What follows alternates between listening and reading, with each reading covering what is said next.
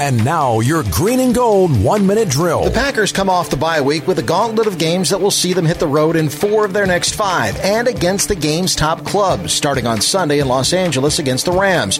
After L.A., it's at New England, at home against Miami, then road games at Seattle, and then Minnesota.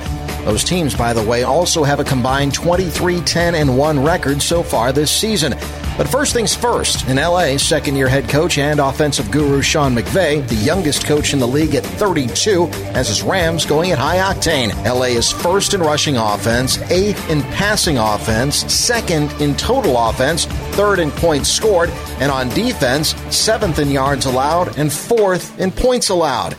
If you're looking for any good news, there are 2 nuggets. One, the Packers have won 16 of their last 22 in the week immediately following their bye. And the other piece of good news, everyone was able to practice today in Green Bay. Our coverage of the Packers and Rams Sunday begins at noon. Kickoff is at 3:25 from the Coliseum here on WTMJ. At Lambeau Field, Doug Russell, WTMJ Sports. This has been your Green and Gold 1-minute drill.